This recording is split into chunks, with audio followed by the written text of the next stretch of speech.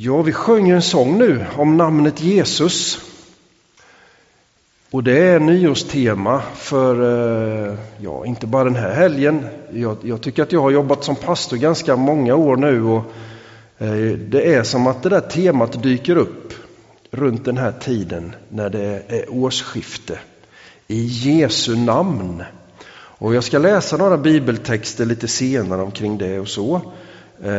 Men jag tänkte bara påminna oss om några grejer först här innan vi läser Bibel. Det där med Jesus namnet kan ju vara på lite olika sätt i lite olika språk. Och det första känner vi igen, och det har latinska rötter, det som är vårat uttryck för Jesus. Och sen så möter man på lite olika uttryck bara, men det har ju lite olika språkrötter bara, så det är inget konstigt att man stavar eller uttrycker det på lite andra sätt. Jesus på grekiska, jag vet inte om ni kommer ihåg, men ofta när man kan se ett kors, eller ofta, ibland så finns det i alla fall en liten skylt med några bokstäver på det där korset som är INRI, I-N-R-I. Och den första i-et undrar man ju, men vad kommer det ifrån? Men det är Jesus på grekiska. Jesus. Och så är det fortsättningen med de här bokstäverna på den här INRI-skylten som beskriver att han var från Nasaret och att han är judarnas konung. Jesus, judarnas konung. Jeshua, eller vad blir det? Jehoshua på hebreiska. Jag vet inte om det är riktigt rätt skrivet, men Jeshua på arameiska. Alla de där språken, i alla fall grekiska, hebreiska, arameiska, är ju väldigt kopplade till olika bibliska skrifter. Och det finns ju också en viktig bibel på latin. Så där har vi de här olika uttrycken bara. I Jesu namn, Jesus, på lite olika sätt beskrivet på lite olika språk. Och sen kommer vi till detta med vad det betyder. Och jag ska snart återberätta lite ifrån vad som hände med Maria och med Josef när de fick reda på att det här lilla barnet skulle födas. Så vet inte jag riktigt om de hade helt klart för sig betydelsen för Jesus namnet. Men när man gräver i det där då, så för de som kan språken och de som har hört berättelserna i historien, så är det ungefär så här att Jesus, det har betydelsen Herren räddar. Eller Gud är frälsning. Och vi är ju lite dåliga på sånt där, tror jag, i våran kultur och tradition, vad våra namn betyder. Vad betyder Jörgen till exempel, eller Rickard, eller Elin, eller Stina? Det kan ju finnas lite. Jag tror att Rickard är någon sån här hövding eller något. Men jag har inte riktigt identifierat mig med det namnet, och mina föräldrar tänkte nog inte på det heller riktigt, att de skulle fostra en hövding. Och vi har många olika slags namn här ju, och de betyder lite olika, men vi har inte så där jättebra koll på det, tror jag, generellt. Medans det här namnet som Jesusbarnet får är ju inte bara kopplat till att några föräldrar funderade i stunden, vad har vi för namn här nu på våran lista som vi tycker skulle vara fint att ge till våran son. Utan det fanns en djupare liksom botten i att den här pojken, han ska heta Jesus av en alldeles speciell anledning. För Herren räddar och Gud är frälsning. Och så blev det den här lilla pojken som fick gestalta det, förkroppsliga det namnet fullt ut. Precis så här får både Maria och Josef till sig angående Jesusbarnet. Du ska ge honom namnet Jesus. Och det är två olika berättelser faktiskt. Den ena som handlar om Maria är från Lukas evangeliets första kapitel. Och den andra, den handlar om Josef, pappa Josef. Och den är från Matteus evangeliet. Men jag bara citerar här ifrån Lukas evangeliets första kapitel. Vad det är som blir sagt. Det finns en rubrik där som är budskapet till Maria om Jesu födelse. Och det är ju ängeln Gabriel som kommer till Maria och låter henne få höra och veta detta ofattbara, att hon ska bli mamma, trots att hon ännu inte haft någon man, som hon uttrycker det. Men så kommer vi till vers 30 och så står det, när ängeln säger: var inte rädd, Maria, du har funnit nåd hos Gud, du ska bli havande och föda en son, och du ska ge honom namnet Jesus. Han ska bli stor och kallas den högstes son. Herren Gud ska ge honom hans fader Davids tron, och han ska härska över Jakobs hus för evigt, och hans välde ska aldrig ta slut. Det är mycket på en gång när ängeln Gabriel förklarar för Maria vem den här pojken till och med ska bli när han blir stor. Och jag vet inte hur mycket det var möjligt för henne att ta in där och då i stunden, men hon uppfattar i alla fall att du ska ge honom namnet Jesus. Det har någonting med att Herren räddar och att Gud ger frälsning att göra, det som händer nu. Och den parallella berättelsen i Matteus evangeliet som handlar om Josef, som inte är samma berättelse, utan det är som att Gud i sin omsorg om de här båda föräldrarna möter dem var och en i en särskild händelse, båda två, men med ett gemensamt budskap. Det är precis de här orden som också Josef får till sig. Matteus 1.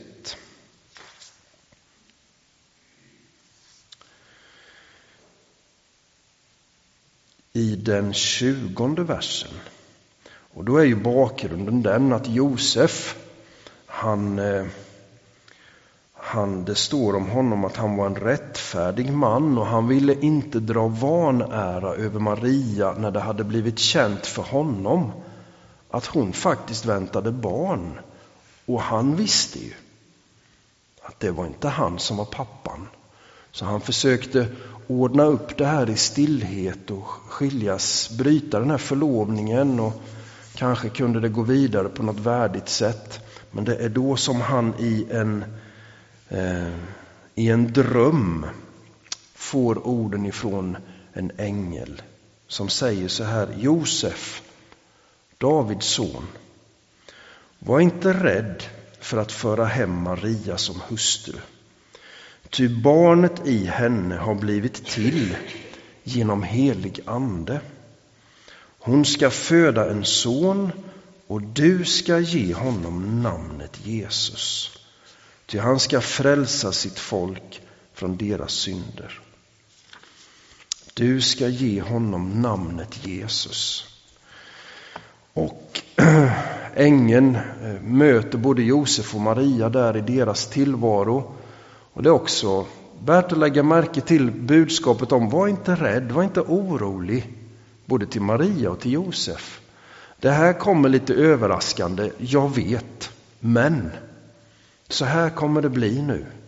Den här pojken som ska födas, han ska heta Jesus. För det hänger ihop med att Herren räddar och att Gud är frälsning.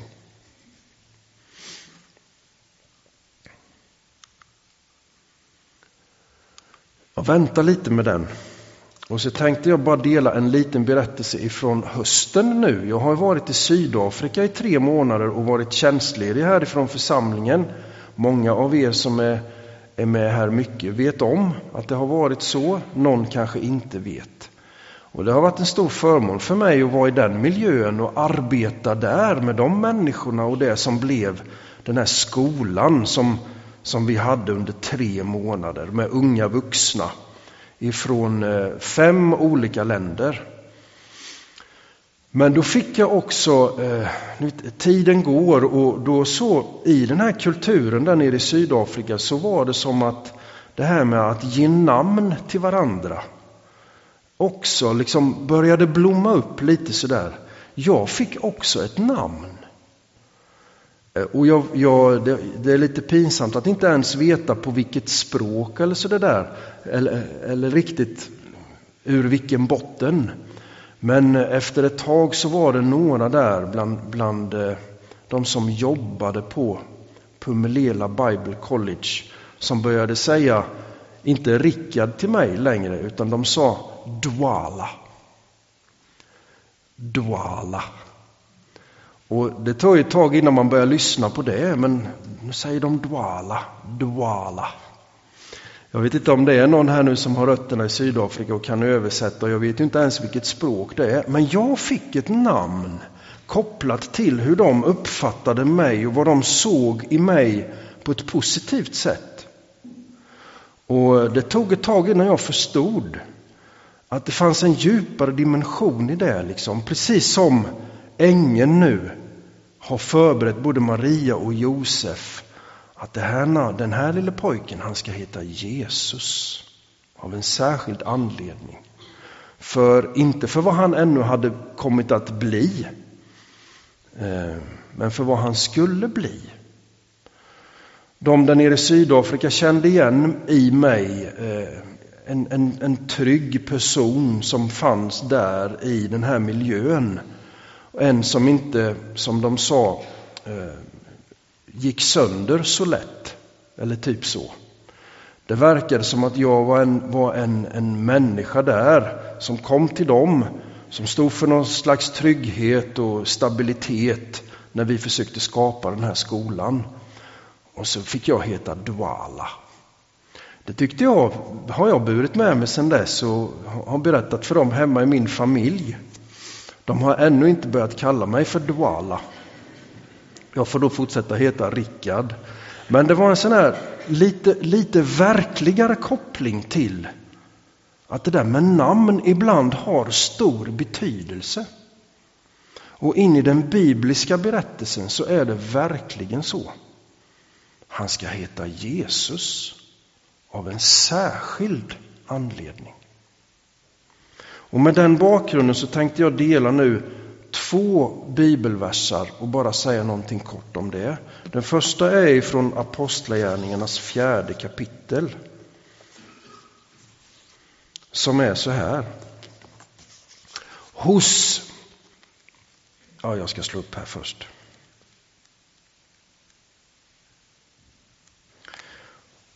Hos ingen annan finns frälsningen. Och ingenstans bland människor under himlen finns något annat namn som kan rädda oss. Och det här är ju i början av Apostlagärningarna. Vi ser det av kapitelhänvisningen. Apostlagärningarna är den första kristna kyrkans historiebok. Det kommer ganska tidigt, det här uttrycket i Apostlagärningarna. Och det är efter att Jesus har levt. Så nu pratar de första apostlarna här, Petrus och Johannes, om namnet Jesus så som de har upplevt det under tiden som Jesus har levt tillsammans med dem, gått omkring här på jorden.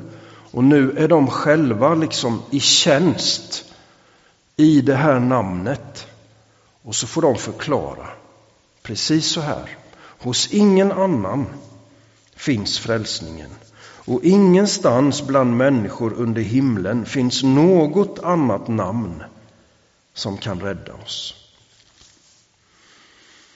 Och i kapitel 3 som är kapitlet innan så tar hela det här citatet sin början, kan man säga. För då är Petrus och Johannes, de är på gång nu.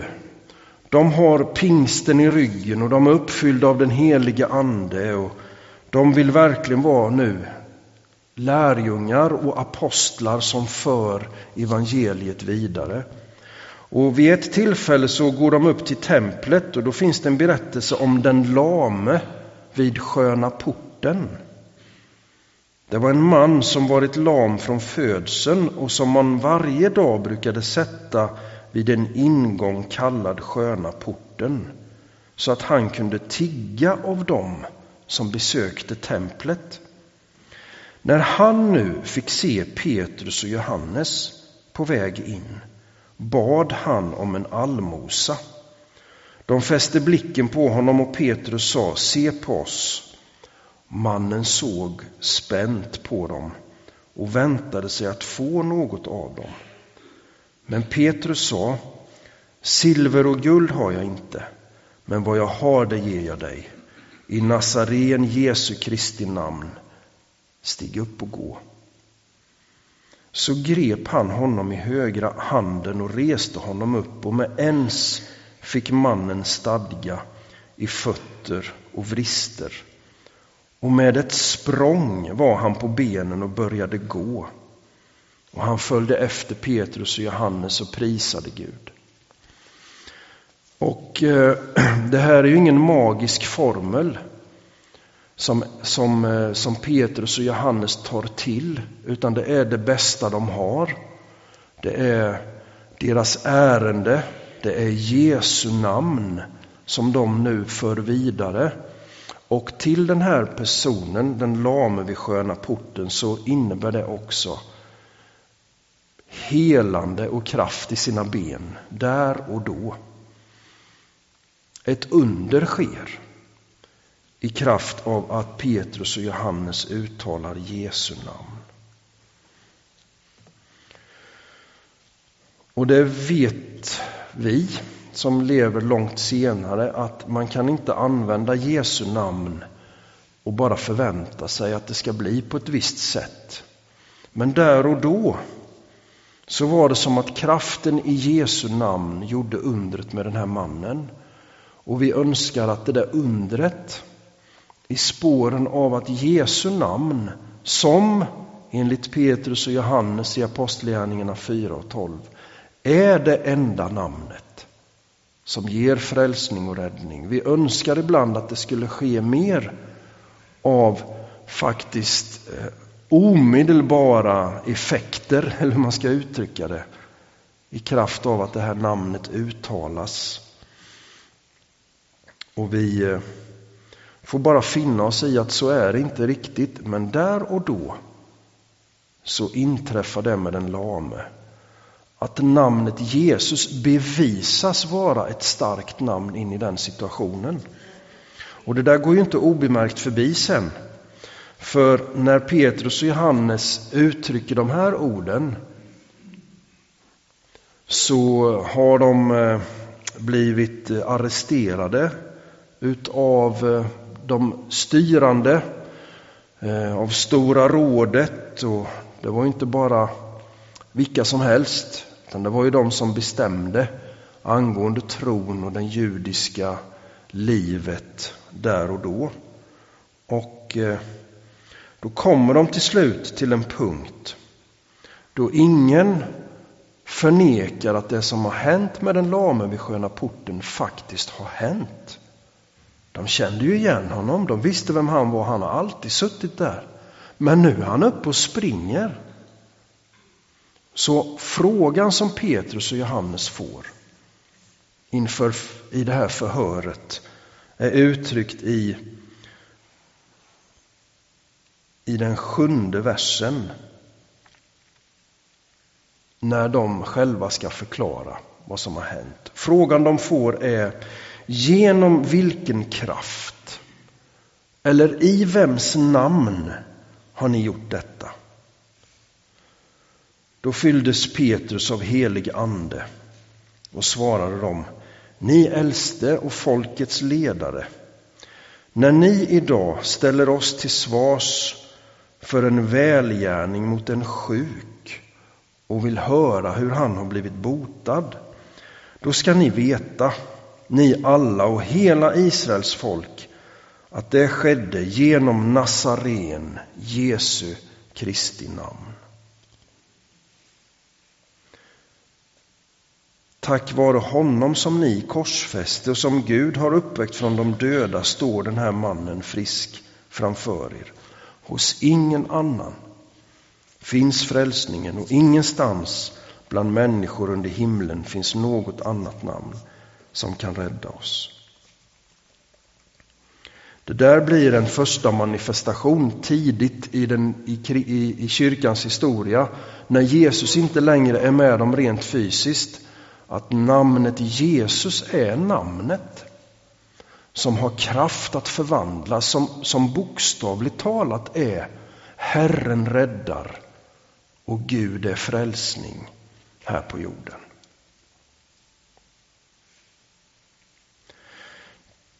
Sedan dess har ju vi, när vi ber våra böner, ofta avslutar vi våra böner med i Jesu namn.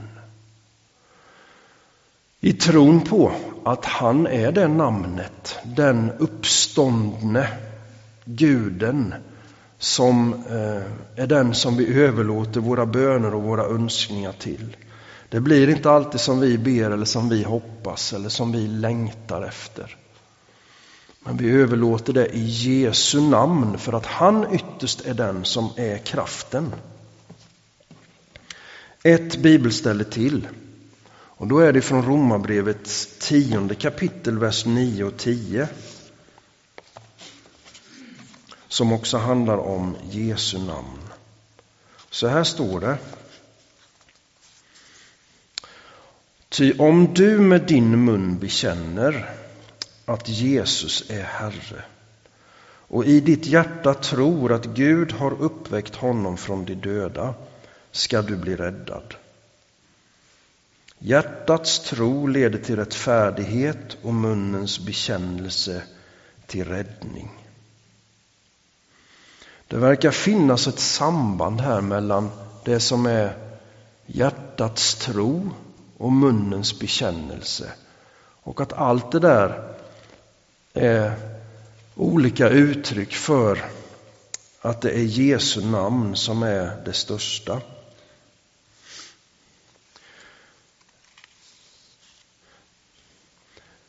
Var någonstans tror vi när vi tror på Jesus? Var sitter tron?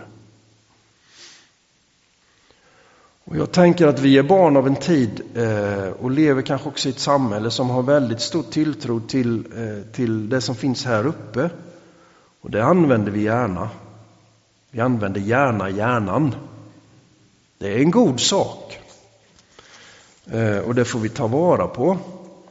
Men det är som att när det handlar om tro så landar det i hjärtat, åtminstone när Bibeln får uttrycka sig. Det verkar självklart att i vers 10 att hjärtats tro leder till rättfärdighet. Och jag tycker det är ett så härligt uttryck faktiskt, och jag har mött det den här hösten också. För när vi har haft våran skola i Sydafrika så har vi läst Markus evangeliet och apostlagärningarna ganska grundligt. Och då är det på ett ställe i slutet av apostlagärningarna när Paulus argumenterar med de första kristna i Rom, eller de som inte ville bli kristna, så handlar det också om att deras hjärtan var förstockade när de inte kunde ta emot budskapet om Jesus. Det var som att det var i hjärtat det satt. Svårigheten att kunna tro. Men det är också i hjärtat det verkar sitta när det handlar om att tro på denne Jesus. Hjärtats tro. Och jag tycker det avdramatiserar också det här lite, för vi har ibland en alldeles för stor betoning på att vi måste få ihop allt för att kunna tro. Och det är med hjärnan man får ihop allt. Ni vet, logiken och systemen ska trilla rätt, och vi ska se mönstret och förstå den logiska ordningen på något vis. Och det är inte tal om att det är fel på att kunna se sådana mönster och system och logiska ordningar. Men det är långt ifrån alltid som det är vägen till en hängiven tro på Jesus. Eller att i tillit liksom bara luta sig mot Gud. Det är som att det blir lite lättare att tala om hjärtats tro. Liksom. Det som finns här inne, det jag bara känner för. Det som har drabbat mig på något vis. Utan att jag riktigt kan förklara det. Så hjärtats tro och munnens bekännelse på denne Jesus leder till rättfärdighet och räddning. Och när jag har läst lite den här veckan så tycker jag att det där är 2 rätt så fina uttryck. Hjärtats tro kombinerat med munnens bekännelse hjälper oss ganska långt på vägen i att överlåta oss till denne Jesus och lita på att hans namn är det namn som frälsar och det namn som innebär att Gud är räddning.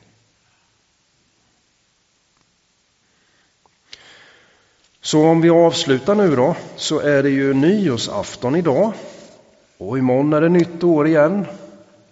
En ny dag och som vi brukar säga nya möjligheter. Det kommer inte kännas så annorlunda, det är ju en ny dag som vilken dag som helst.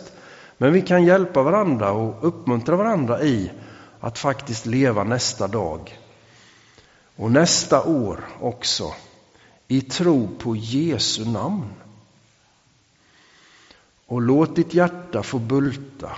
Och när du kan så får din mun bekänna eller formulera inför dig själv.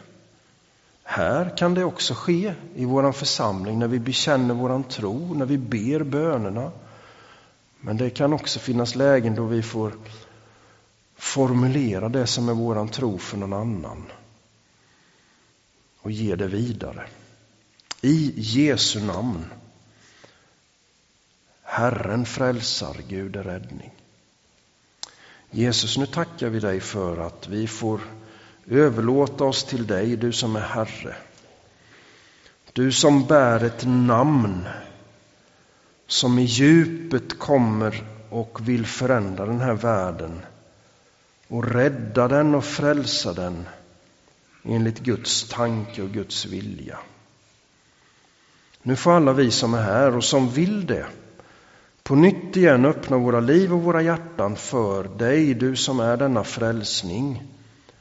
Och vi ber om de här undren i det som är våran vardag. När lama helt plötsligt kan få ta språng upp och bli friska. Vi lider med dem som är sjuka. Vi har säkert människor vi tänker på här i vår närhet. Vi vill be Jesu namn in i de situationerna för de människorna. Och vi vill överlåta alla dem till dig, Herre Jesus.